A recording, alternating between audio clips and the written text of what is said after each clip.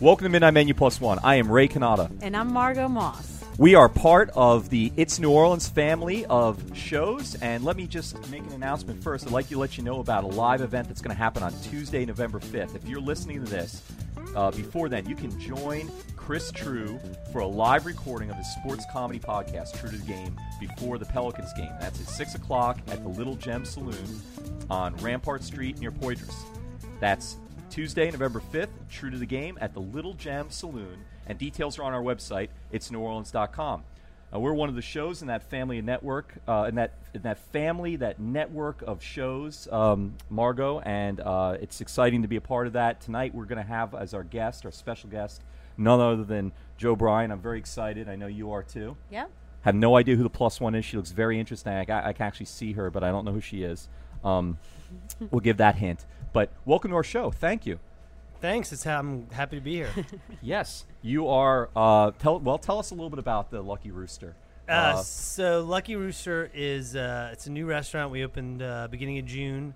We're in the CBD, right on Baronne, right off of Poydras, and it's a very kind of fun, snacky take on Asian food: Korean, Chinese, Vietnamese, Thai, and big bar program, big wine program, and it's involved with the same group that has Juan's Flying Burrito and Slice. Right. So we don't take ourselves too seriously. So you got Italian, Mexican, and now Chinese. Exactly. And probably no Italians, Mexicans, or Chinese exactly. involved in. all done by a bunch of white dudes, but okay. we're having a lot of fun for sure. Italians are white, Mexicans are Yeah. Okay, but who came up with the name Lucky Rooster? I think Lucky Rooster came to Chef Neil, who's one of the partners in the business. I think it came to him one Jazz Fest.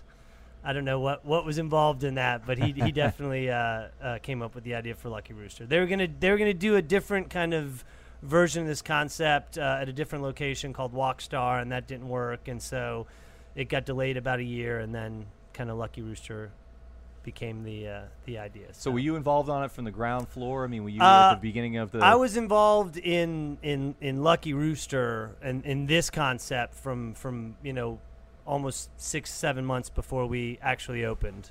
I was doing wine retail for a little bit and wanted to get back in the restaurant business and knew that they were doing this. So I got to get involved really in the early stages of this and kind of help guide it and make it what it is. Yeah, now you say the wine business. I met you at Hoppers, which is great wine shop on Magazine Street. Yeah.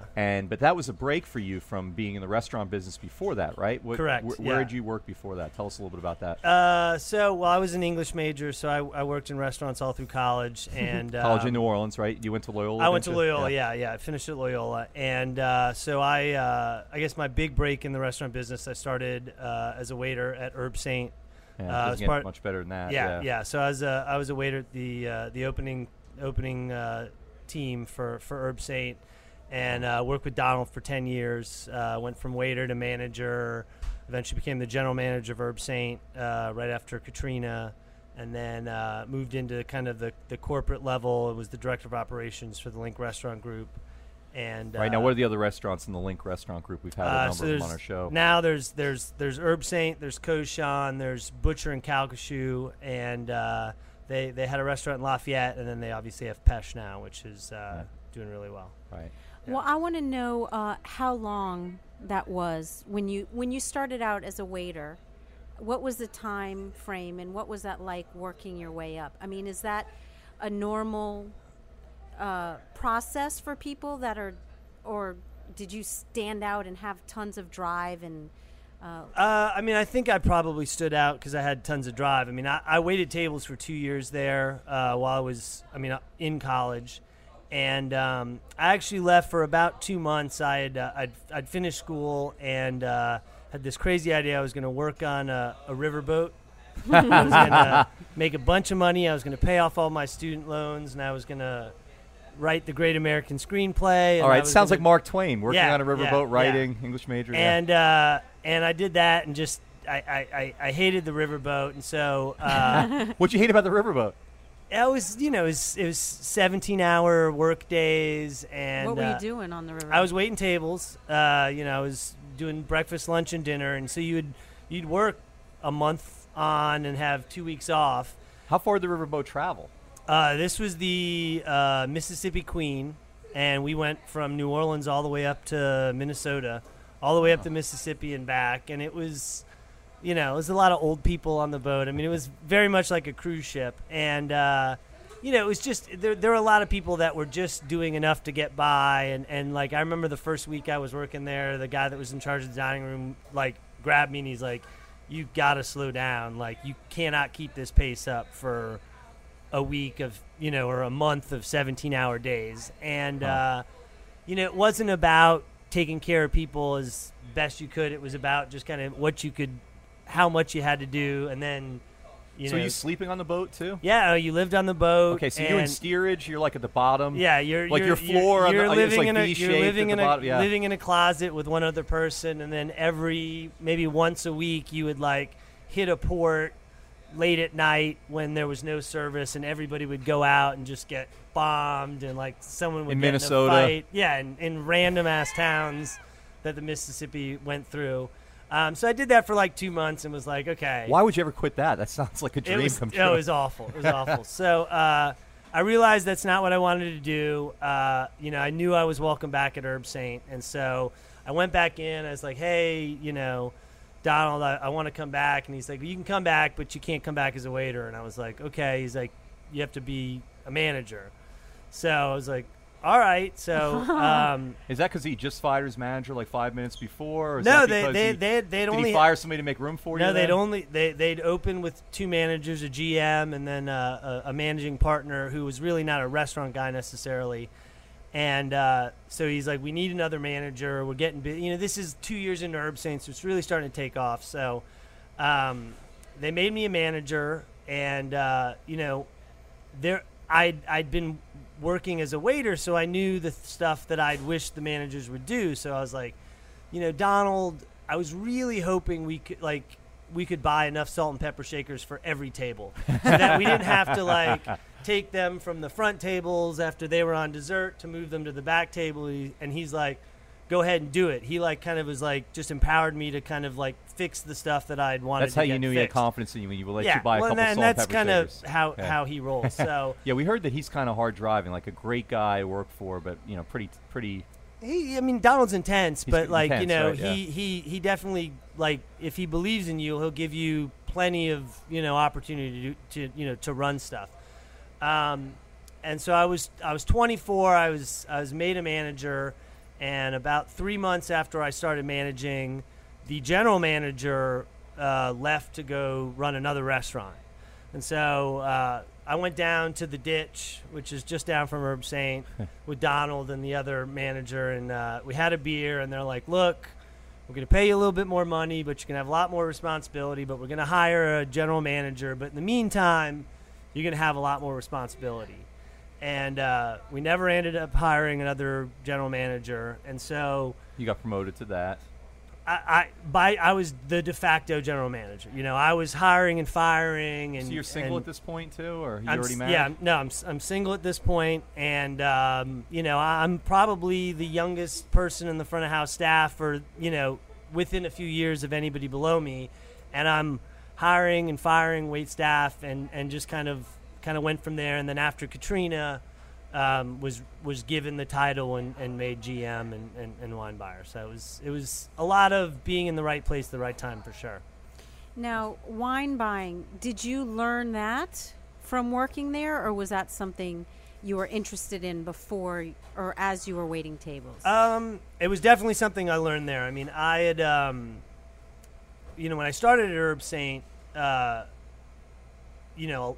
you sell a lot of wine at Herb Saint. You sell a lot of wine at these fine dining restaurants. And so really early on, I had no fine dining experience when I started working at Herb Saint. And I was like, I sold $800 worth of wine tonight, or $1,000 worth of wine. Like, I should really learn about this. I could maybe make more money. And so initially, my interest in wine was strictly financial. So letting you have a sip of the wine when you in the back. Yeah, no, when you no. open I mean, it, they you were, learn about them. Or? Yeah, they were very. I mean, it was definitely the first restaurant where we'd have wine classes, and we'd have distributors come in and teach us about wines that they represented that we had on the list. And I definitely had one of these like lightning bolt moments during a Burgundy tasting at the restaurant where I was just like, how can two wines from the same grape, from the same region, from vineyards, a mile apart, taste so completely different? Huh. And there were a bunch of like-minded people on the initial staff, so we started getting together outside of the restaurant, doing blind tastings, and I really got into it that way. And then when I became a manager, I had access to all these wine tastings. Every Thursday we had 12 distributors coming by. I was tasting 60, 70 wines a day. 60, 70 wines a day. Yeah. Wow. Yeah. You're spitting it out mostly, huh? Yeah, no, you were spitting, but I was I was just immersed in it, and I mean, that could be lethal. 60 or 70. Yeah, no, it can be So you taking a lot of notes, or are you just remembering? I mean, how do you even keep track of 60 or 70 different items you're tasting in a day? If you taste 60 or 70 wines that say your wine reps have out on a Thursday, which was always our tasting day at Herb Saint, the reality is maybe 10 or 12 of them are serious wines, and then a lot of them are just stuff that they've got to make. They got to make their numbers on, and so. But it's important to taste those too. You can't really identify unique wines until you've had the kind of wines that are, mass produced and are a little more on the industrial side. So you can taste the difference, I guess. And for me, it's as important to taste something and know why I don't like it as it is to taste something and realize that it's something really unique. So I got to really learn on the job, and I was interested in it, so I started reading a lot about it. I did some travel, and it just kind of grew from there. For sure. And you have like a 400, 500 bottle wine collection yourself, right? Yeah, I have a walk-in cellar at the house. Now, see, if that was even like $2 Chuck, that would be more than my net worth or whatever. So that's got to be a big proposition. You have a whole room dedicated to that. We live in Lakeview. We got our house in April, and the guy that owned it before us, his kind of side gig, his hobby was music production. So in the garage, they had two rooms that were walled off and air conditioned. One was the music production room, and then there was a smaller room that was the sound room. So when we saw the house, it was like clear to my wife and I that it was like, all right, well, we just pop the cooling unit into the the sound room and throw your racks in there, and boom, you've got a wine cellar. So I didn't have to do anything with insulation. The whole place was insulated for sound, and so it's kind of perfect for wine storage. So are you going to have enough to keep growing? I mean, your ambitions to have more than what you have? I have space to definitely, put a lot more in there. Can't you move two of your kids in the same room or something? The cellar has grown a lot. It's tapered off since having kids. Before we had kids, we had a lot of income to dedicate towards collecting, and we're not collecting as an investment. I mean, there's stuff that we're sitting on to drink at a later date, but now that we have 3 kids, it's a little bit of stuff for the long term, and mostly it's stuff for to enjoy and make it through having 2 kids and working and 3 kids. So the more and I've with my first kid, I bought a bunch of wine from his birth vintage that's for him that will age and be something that he can have. And that's really cool. Unfortunately, the second and third kid, while they'll have the same thing, there'll be a little less money put into it than the first kid had, because it's just wine's getting more and more expensive, especially they used to call it really primogenitor, the firstborn, he gets the double portion. Jack. Yeah, right. Second and third, we're gonna go to some more regions that are a little better value than Burgundy. But isn't it about the experience and you have grown to appreciate wine?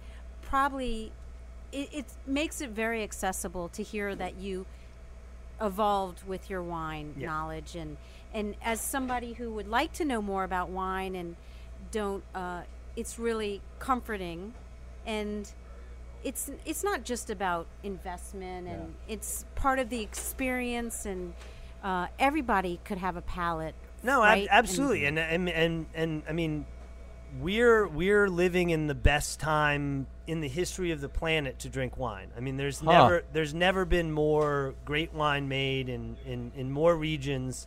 The technology and the ways to make wine better has spread because of the internet and email and all that. So there's never been a better time to be a wine drinker. Some of the classic regions like Burgundy and Bordeaux and Champagne are, the top stuff is more expensive than it's ever been because more people know about it and are after it. It's a bigger market, yeah.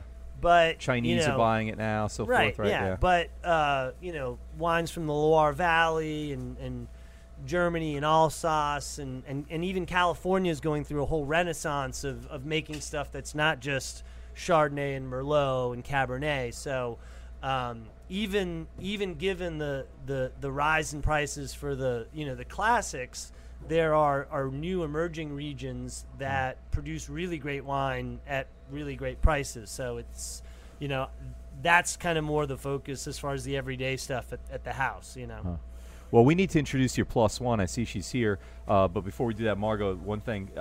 I used to go into Hopper's Wine all the time to get wine, and Joe would always help me out there. And I'd wait till I read something in a wine magazine, so I'd have some little trivia to sort of impress him, and act like I was sophisticated.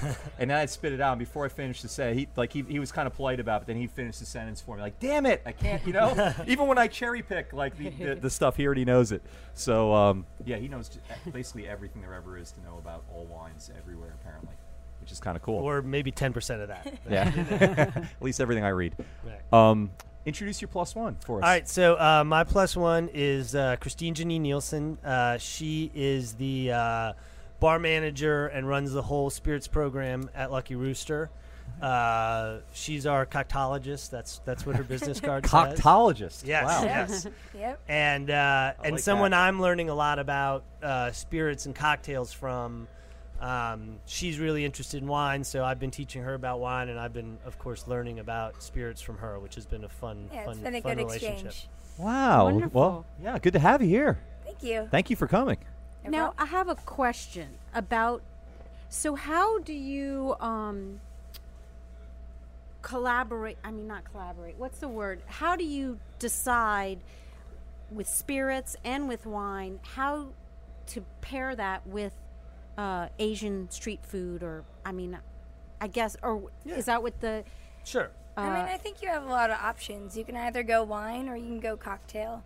And so if you want to go wine, then you ask Joe about it. And if you want cocktails, then go cocktails. but how- And preferably both. No, Like- but how does your mind work when do y'all taste the food? I mean, Oh, I know yeah, besides absolutely. when you were planning before. I mean, I would like to know, like when the menu was being planned, were you working with them and Oh, saying, yeah. this I was on board flavor? well before the restaurant opened.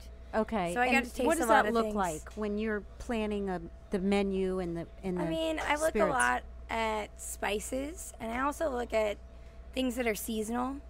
I always want my cocktail menu to be seasonal. Okay. And then build it around Asian spices, a lot of star anise, a lot of cardamom, black pepper, Ginger. ginger, lemongrass, and then just kind of put it together organically. A lot of it's based on classic cocktail formulas.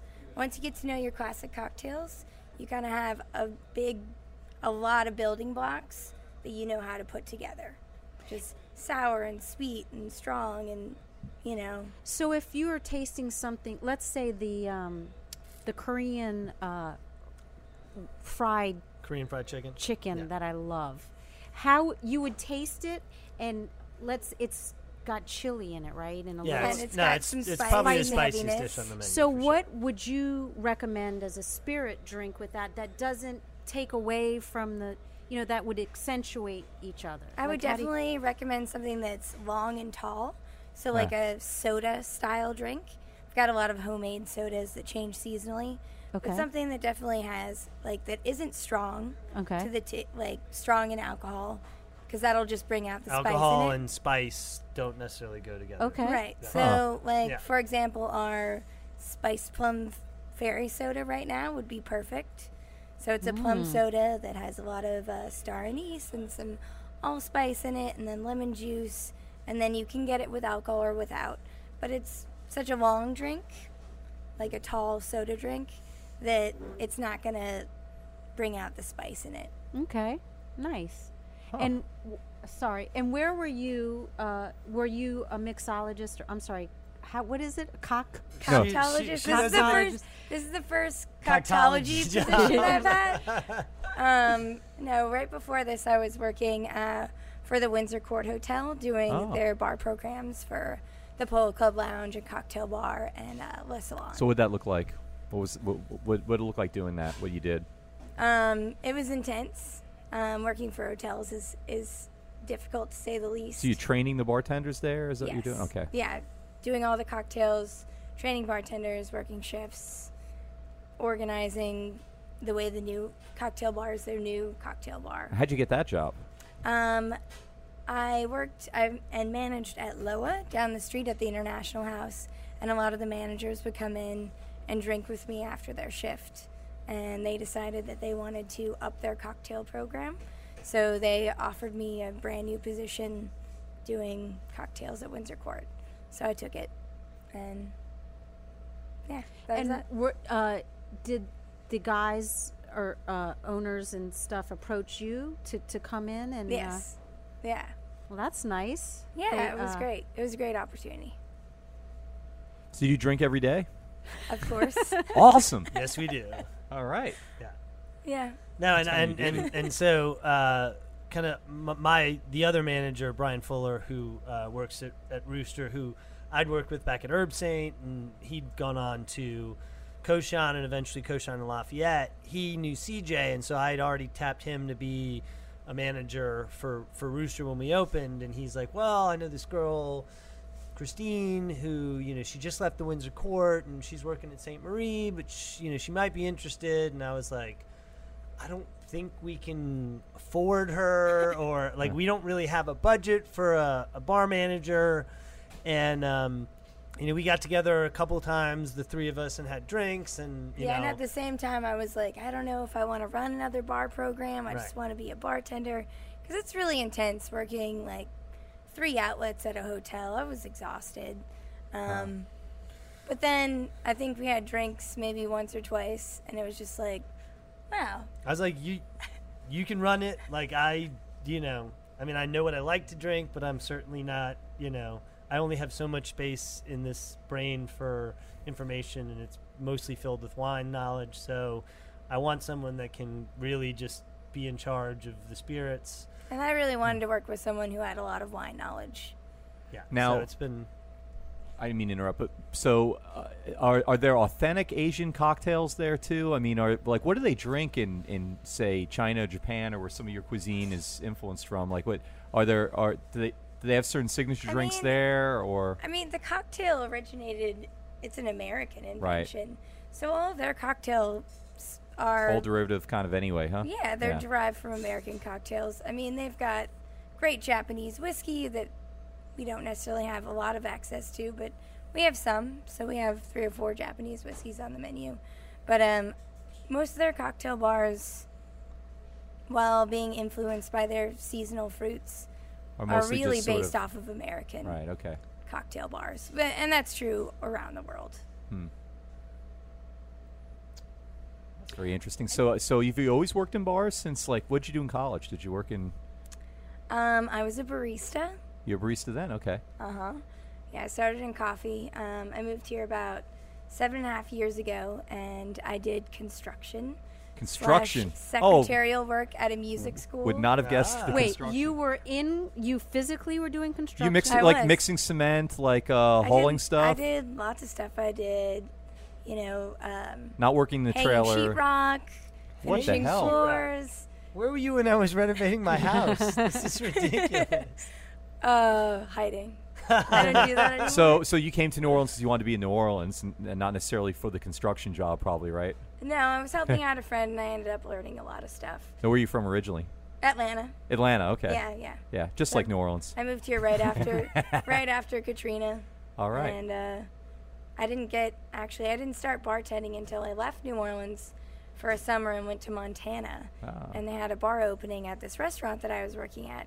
And oddly enough, the couple that owned the restaurant, they met each other in New Orleans, and both had worked for the Brennans. So I started bartending there, and then I came back, did a little fine dining waiting, and then got a job in a couple dive bars here in New Orleans. I worked at Molly's at the Market. And at the Dungeon. Both graveyard shifts. Yeah. And then I had a friend who came in one night, and he was like, "There's this new bar. It's Bar Tonique. You should come in and, just intern. I think you'd really like it. I know you like to cook, and you're really into just food and booze in general." So I interned for free at Bar Tonique for a couple months, and then started working there and moved out of the graveyard game. Okay, Rough so when game, you were rough game. 21, 22, were you drinking cocktails? Like, have you been drinking cocktails all your life, or was that something you grew into? No. Malt liquor. Just really drinking. Just really drinking. Nothing great. You didn't start in New Orleans, though. You were drinking cocktails before New Orleans, or no? No, when I moved here, I think I was 19 and a half, maybe 20 when I moved here, so it wasn't even of drinking age. So, of course, you weren't drinking. Of course, I wasn't drinking. Mom's listening. So, so when you got here, okay, so were you like the kind of girl that grew up in Atlanta, and you were the only one in your class that had the green hair and the tattoos and dressed really cool or whatever, or did you get here New Orleans and hit you? And yeah, you got here, and 2 weeks after you got here, you had the green hair and the tattoos, and Well, I had purple hair. you had purple hair. Okay, Yeah. all right. Means When kinda I was in high mixed. school. and then- So they kicked yeah. you out of Atlanta. They wanted you to leave. No, I willingly left. Oh, okay. It's a little boring. Did you get your ink there or here?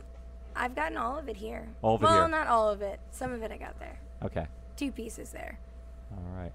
Well, maybe that could be our break instead of the book Yeah. of questions. Can we do that this week, Margot, you think? Sure. I'd like to get She's- a tour of her tattoos. I think that'd be Dun, awesome. All right. Dun. But then This that is- gets Joe off the hook too. Do you have any tattoos? I He do does. have- I He's do got have some definitely tattoos. has good tattoos. line Okay. tattoos. All right. Great. Yeah. So All right, let's do see that. everybody's tattoos. Do you have any tattoos, Margot? You never told I me do. You do? Where are they? Well, one. They're unmentionable places? No, it's Oh. one is on my stomach, and Oh. it used to look like a real thing, and then now it just looks like a blue blob because it stretched out, and then it got smaller. Oh, and baby and stuff. Babies. Yeah, and Babies. Huh. yes, I do. So I have a phoenix on my stomach, and I have a peacock feather on the top of my foot All right. that looks like a blue sperm. Wow. Because it's not the easiest place to have a tattoo and rubs and Right. Huh. so. Yeah. All right. Okay, but let's hear about Janine's Well, how many do you have? tattoos. Christine. I don't know. Christine. Christine. Is your middle name Janine? Yeah, it's Janet. Christine Janine, Oh. or Okay. CJ for short. You call her Okay. CJ. Okay. You Yeah. like CJ. All right, so how many do you have? I don't know. I don't really know. haven't counted recently. We had a party recently for a guy, and we did pin the tattoo on the rock star. It's a rock star. We had 19 spots on the life-size cutout of him, and everybody in the party had to figure out where his tattoos went, and no one got it right, including him. Wow. So I went, Okay. yeah, so it's not. Well, let's uncommon go not to top have. to bottom. Or we can go chronologically. Yeah, I guess. show us chronologically. That sounds So cool too. the first booze tattoo that I got was Ramos Gin Friends, Geneva. Nice. And this is a friendship tattoo that I got with my best friend Lucinda Weed. She works at Sylvain. She's also a bartender. All right. So we started kind of a cocktail catering business that, we both got busy, but essentially it's a friendship tattoo. So the Ramos Gin Fizz is obviously an old classic Yeah. New Orleans cocktail from 1888. So Ramos Gin Friends instead of Fizz, and then Geneva is Dutch gin. So it's a play on So did she the get a word matching forever. one? She Yeah, get the same one? Hers is on her back, and But it says the same thing? Geneva and always Ramos cool. Gin Friends. Yeah. Sweet. You guys still friends? Yeah, we're roommates currently. Yeah. Otherwise, you gotta get the tattoo altered or something. Right. Yeah. Okay, Joe. What is your So You got to show us too. Okay, so I guess the one that makes the most sense with what we're talking, I have Premier Cru tattooed on my chest, which means first growth, which is a reference to kind of the French appellation system and how they rate vineyards. So it means it's not the top vineyard designation in Burgundy, which would be Grand Cru, but there's only 32 Grand Crus and there's 160 some odd That's what I'm Premier talking about. Crus. So knowing Premier Crus requires more attention than knowing the Grand Crus. So yeah, I have Premier Cru there, and then I have a couple other ones, but yeah, that's Okay. the only booze one I have. That's the only one booze related. All right. What's the dad tomato? So my father. Oh, I thought that was a heart. It's a tomato. Yeah. It's Yeah. a tomato. Is that Creole tomato? It is. Awesome. So my dad used to grow tomatoes in his garden when I was a kid, and he passed away when I was 9. So I have always wanted, like, I always went out to the garden and would eat tomatoes and just have tomato seeds all over my shirt just all the time. So I wanted to get something that was in the same vein as the classic mom tattoo, but a dad one with a tomato. Sweet. Cool. That's what my first tattoo That's was my about too. My Oh father wait, let's see his favorite. What's that one? Oh, Put is an that egg one on you- it. on her elbow. On your the elbow. egg is right on the. I mean, there's really nothing you can not put an egg on. You know what though? That's kind of a wimpy tattoo because you can't What? cause any pain on your elbow. You're Right. pinch the If you- skin on your elbow. It That's does the- not yeah. hurt. Watch you this. hit the bone. Have you Like ever my elbow gotten right now. Have you ever I'm just gotten a telling you. tattoo on your elbow? Let me see your elbows. Yeah. You can't No, pull the but- skin out and tattoo It it. That actually would is probably really- be the Naked worst as a spot. jaybird, those elbows. It's really actually. It's the least sensitive skin you have in your whole body, probably right they here. hit Yeah, the but the bone, bone. They can't. Oh, You the can't bone, pull maybe. the skin Yeah. out. But it's also tattoo. extra thick too. No. I'm just kidding. I'm It's just kidding. actually super uncomfortable. Yeah. Okay, all Was tattoos that are your uncomfortable. worst one? What was your Uh, most painful? The one on my leg took a long time. You want to see? Yes. Here comes the elephant. Wow. Are you a It is an Republican?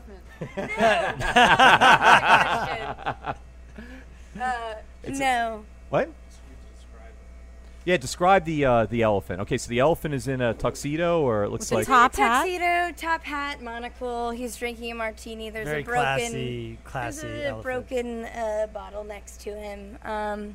One of my friends and I were drinking during a Saints game, and he had an unfortunate tattoo on his butt, and he wanted to get it covered up. So we decided on getting elephants with a top hat and a monocle, drinking a martini. Wait, what was his old tattoo that he got covered up? It was an ex-girlfriend's name. Ah, there on we his go. Butt? On his butt? He also got, mine's black and white. He got his is colored. Wow. It's a pink envelope elephant with like blue shorts, and it's all colored in. And it took. That was the way only way to longer. cover up the name. I mean, mine took almost 4 hours, and So his took weeks. Yeah. yeah, he had to go back. Oh wow. He was seriously committed to covering it up, and you're a good friend. When it's an ex- Well, You that's get like the same that's like tattoo Winona, and you know, most Winona people- Ryder, right? Yeah, And then Wino instead Wino of Winona, forever, whatever. yeah. Wino forever instead Yeah. of Winona. You know about that? I don't know Yeah. about Johnny that. Depp. Johnny He Depp. had like Oh. Winona forever, yeah. and then they broke up, and he made it Wino forever. I didn't even know that they went out. CJ doesn't actually like movies. This is something we've learned. I actually had to. Only obscure. I movies. had to rent. What did Roadhouse? Roadhouse, because I was like, what kind of bartender hasn't seen Roadhouse? Ah. So we rented Roadhouse and watched it on one of the iPads at the restaurant like a month Wait, ago. what was the Tom Cruise one? Is that Cocktail? Cocktail? I Yeah. also hadn't. I've never seen seen She that. that. hadn't seen that. I She hadn't saw either. that on her own. I rented it from iTunes. Yeah. Yeah. She's just not into movies. All right, so now we've seen about 10% of your tattoos. What else you got? I have a pineapple jigger. A pineapple jigger. So jigger what? Jigger what? Okay, got it. It So- says what underneath. So there's this program during Tales. It's the Cocktail Apprentice program, and it's bartenders from all over the world who get accepted to basically make all the cocktails, batch all the cocktails for every event during Tales of the Cocktail. And it's a really great privilege to get to do it, and it was one of the first things that really got me into the cocktail community at large outside of New Orleans. And So the first year that I did it, actually the first year we did it, we didn't do tattoos. The second year, we got chartreuse tattoos. Ah. Chartreuse is an herbal liqueur from France. This is in Tales of the Cocktail, you're saying. Yeah. Explain to our listeners what that is in case they don't know. Tales of the Cocktail is the biggest cocktail convention in the world. Here in New Orleans. It's a lot of people from the industry, both making booze, making cocktails. Some bars in New York shut down and turn into beer shop bar. Right. Because everybody's just here because for- everyone's coming here. Which is appropriate, right? Because this is a cocktail town, and also it was the American cocktail was invented in New Orleans, right? I mean, that's And I remember when it Arguably. started, it was Arguably, like, yeah. oh yeah, this thing. But like, it takes place in July, which traditionally isn't a busy restaurant month in New Orleans. You know, the summer really slows down for everybody because it's hurricane season. The conventions don't book, and Tales of the Cocktail has become this just amazing. You know, people are coming in 4 or 5 days in advance and Right. staying 4 or 5 days after, and it's great for the restaurants. You know, this past Tales of the Cocktail, I met more master sommeliers at Tales of the Cocktail than I'd ever met at any wine event. I mean, it's really, really well done, and it's a really great thing for the city. I mean, to me, it makes sense too because you're dying of thirst in July. It's like very, very hot here. You're thirsty all the time. You can drink endless cocktails. Plus, you want to stay drunk because you're scared to death of the hurricane's coming. Right. Yeah. So you just Now, want to who started that? Ann Tinnerman. stay. Okay. And it started as a walking tour, actually, and now it's this Huge. huge cocktail event that's just And this Take- is the fifth? No, what number? it's Longer than it's that. longer than that. They're 8, 9. more yeah, than that. So, more than that. Yeah, I think their it's 10th big. year was last year. I could be wrong, but yeah, it's been around going a on while. for I mean, quite but some time. it's really gotten seriously huge. I'd say the last 5 or 6 years, where it's just like So, on national proportions. I mean, and it's huge. restaurants that you've been at, do they participate, or is it all an independent? Their event? restaurants do spirited dinners, Yeah. very much like during Nowfee, where you've got nights where every restaurant in New Orleans is doing a wine dinner with a different winery. Now restaurants are doing spirited dinners, so it may be with a brand, a family of spirits, or it may be a bartender that's in from out of town who's paired with a chef in New Orleans. So, Okay.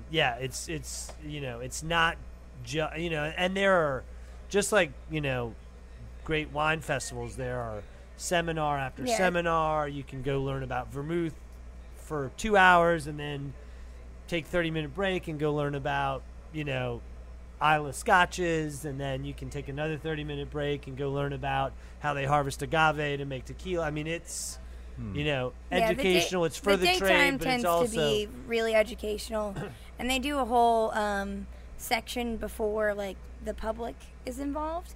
That's all industry related. It's all about how to open your own bar, what you have to think about, like napkin wise, or you want to open a green bar, or just all. It changes every year. Basically, different people submit different ideas, and then follow through and have classes. Well, this is the most in-depth cocktail conversation I think we've had in over a year on the show. But I want to get, before we run out of time, I want to hear more about Lucky Rooster. I know this is one of Margot's favorite restaurants, and I got to admit, I'm going for the first time in a couple days. We have another couple. It's a we're long taking with us. walk. Yeah, it's a long. Exactly. Yeah, you know me. He knows me. I don't drive. No, we're going to drive Right. to it because we're going with another couple. They'll drive us. Cool. And but yeah, we're going this weekend. But tell us about your signature dishes. Tell us about your chef. Tell us a little more about Lucky Rooster. Sure. So Neil, who's the chef, he's been working in New Orleans for forever. He was the executive chef at NOLA, 2 different stints for over 7 years. He was at Delmonico, but I kind of first remember hearing about him when he was still at NOLA, and his passion's always been Asian food. He was at Mike's on the Avenue the first go around. And he loves Asian food. It's really innovative the first time. Very, around. yeah, absolutely. And so the menu is kind of set up in a couple of different quadrants. We have kind of your traditional Asian appetizers, so spring rolls and dumplings and ribs, stuff that, you kind of expect at a lot of restaurants, but everything's done fresh. All the doughs are made in-house. There's not a lot of syrups and stuff like that. I mean, all the sauces are made, so it's really, you've never really had a really good spring roll until you've had one that was like rolled that morning by the prep cook and then fried and sent right out to you. We do bao, which are the kind of steam bun. It's almost like a puffy taco with different fillings, shrimp, pork belly, Korean sticky beef. We do them with chicken and pineapple. Those are some of my favorite things on the menu. We do kind of takes on Vietnamese banh mi. So we've got, we've obviously got the bread from Dong Phuong. We know what we don't need to mess around with. And then the soup section, which are not necessarily pho. It's not really more of a clear broth. These are really enhanced broths. So I remember the first time before we'd opened, Neil brought out the vegetable stock, which I thought was the chicken stock because there was so much flavor in it. So wow. So we have a vegetable stock based kind of vegetarian soup. We have a chicken stock based, which we call the Lucky Rooster, kind of the signature soup that's got 3 different types of chicken and all the veggies and udon noodles. And then we have a kind of a seafood. It's kind of a take on the crab and shrimp bisque. So there's crab and shrimp and corn, and they actually simmer the crabs in that vegetable stock, and then that's how they make the stock for that soup. So it's stuff that takes a lot of time to get. There's no soup bases. There's none of the kind of shortcuts to it. And, all the noodles that go in the soups are made in-house. And that, on top of all that, as serious as we take all that, we have a lot of fun. We have silly names for stuff and fun specials. And all the desserts are called happy endings. And happy endings on the desserts, yeah, right. Yeah. So, okay. Well, now you mentioned about me, being kind of far for me to walk, but it's in the CBD. And so, do you get a lot? Is that you getting mostly tourists? You getting a lot of locals? I know that neighborhood, especially Warehouse District part, is really growing in terms of like residents there. Yeah, it's a lot of places being converted into lofts and all that. Right. So, at I'm sure at lunch it's different, but at dinner lunch is very much the kind Right. of business crowd. We get a lot Right. of people that come in a couple times at lunch. We at 11:45 the whole restaurant's full, and we'll do 2 turns. Honestly, I think we could do lunch just based on One Shell Square alone. Like they come in droves. Because you're right off of Poydras, right? Right. We're right off of Barone. We're on Barone, right off of Poydras, Right. 515. And then at dinner, certainly, we're still only about 4 months in, so we're really, just getting into the kind of busy season for the CBD. But at dinner, we've got a lot of people that actually, it's a very young kind of hip crowd that people that live downtown in the lofts and the apartments. We're just in the 930 and the Civic lofts around us. We've got like Civic, 330 some odd apartments. But we're also lucky that now the Civic Theater is doing shows. So Unbelievable, yeah, it's gorgeous space. They did a great job with that. So we'll get people coming in before a show at the Civic, or someone who's going to the Joy, or maybe someone going to the Sanger. And then, as really the big conventions start coming in town, we expect we're going to get some of that. We've been, really trying to communicate with all the concierges in the hotels and let them know what we're all about. Right. And then the other thing is we do a lot of takeout, so you can call in and just swing by and pick up what you want and take it home, just like you kind of expect from most Asian restaurants. That never even occurred to me. Okay, I didn't. Yeah. Doesn't seem like you're that kind of place. That's really cool that you can do that too. That's awesome. Unfortunately, we're out of time, Margo. I can't believe it. I'm getting a signal from Grant. How did that happen? That's tragic. All that talking about CJ's tattoo. It was the tattoos that did. We spent 45 minutes on the tattoos. We didn't even get halfway through then. Yeah. Well, thank you so much for coming. This has been a delight. Lucky Rooster, everyone. Lucky Rooster, can you give us your email address? I'm sure you're on Facebook as well. Sure, Not your sure. email address, your web address. Yeah, so website is www.luckyroosternola.com. What happens if they go to just luckyrooster.com? Is that like a massage parlor or something? Yeah, no. There's some place that is not us. So But it's gotta Lucky be Lucky Rooster Rooster Nola, Nola. and it's Facebook at Lucky Rooster Nola. And tell our guests your address and hours. Yeah, please. so address is 515 Barone Street. We're open Monday through Saturday, lunch and dinner, all the way through. Monday through Thursday, we're open from 11 to 10 p.m., and then Friday and Saturday, we stay up until 11. Actually, this week, Wednesday through Saturday, we're going to actually stay open until midnight because we got a bunch of shows, and there's Halloween, just the bar, really. And yeah, right off of Barone and Poydras. All right. Well, thank you. It's been Joe Bryan, General Manager of Lucky Rooster, and Christine Janine, coctologist at Lucky Rooster. Thank you so much for being with us. It's a real delight. Thanks for having Thanks, me. y'all. Thanks. All right. Our show is recorded live at Ted's Frost Top on Claiborne Avenue in Calhoun in Uptown New Orleans. Ted's is open 7 days a week, serving first-class burgers, beer, and their awesome homemade root beer in a frosty mug. Midnight Menu Plus One is produced by Grant Morris, and Chris Keogh is our technical director. And this fabulous audio quality that you hear is by PreSonus Audio Electronics. Makes all kinds of wonderful things. Visit presonus.com for more information. You can get in touch with us here at Midnight Menu Plus One by going to our website, itsneworleans.com, and from there you can follow us on Twitter, find us on Facebook, sign up for our mailing list, get all kinds of swag. And while you're at itsneworleans.com, you can listen to other episodes of Midnight Menu Plus One and our other shows, Happy Hour, Mindset, True to the Game, Vietnola, Out to Lunch, and others. And if you listen to the show on iTunes, please rate us and review us. It helps other people to find us. Midnight Menu Plus One is a production of INO Broadcasting for itsneworleans.com. So we meet here again at Ted's Frost Top. I am Ray Canada. And I'm Margot Moss. Thanks.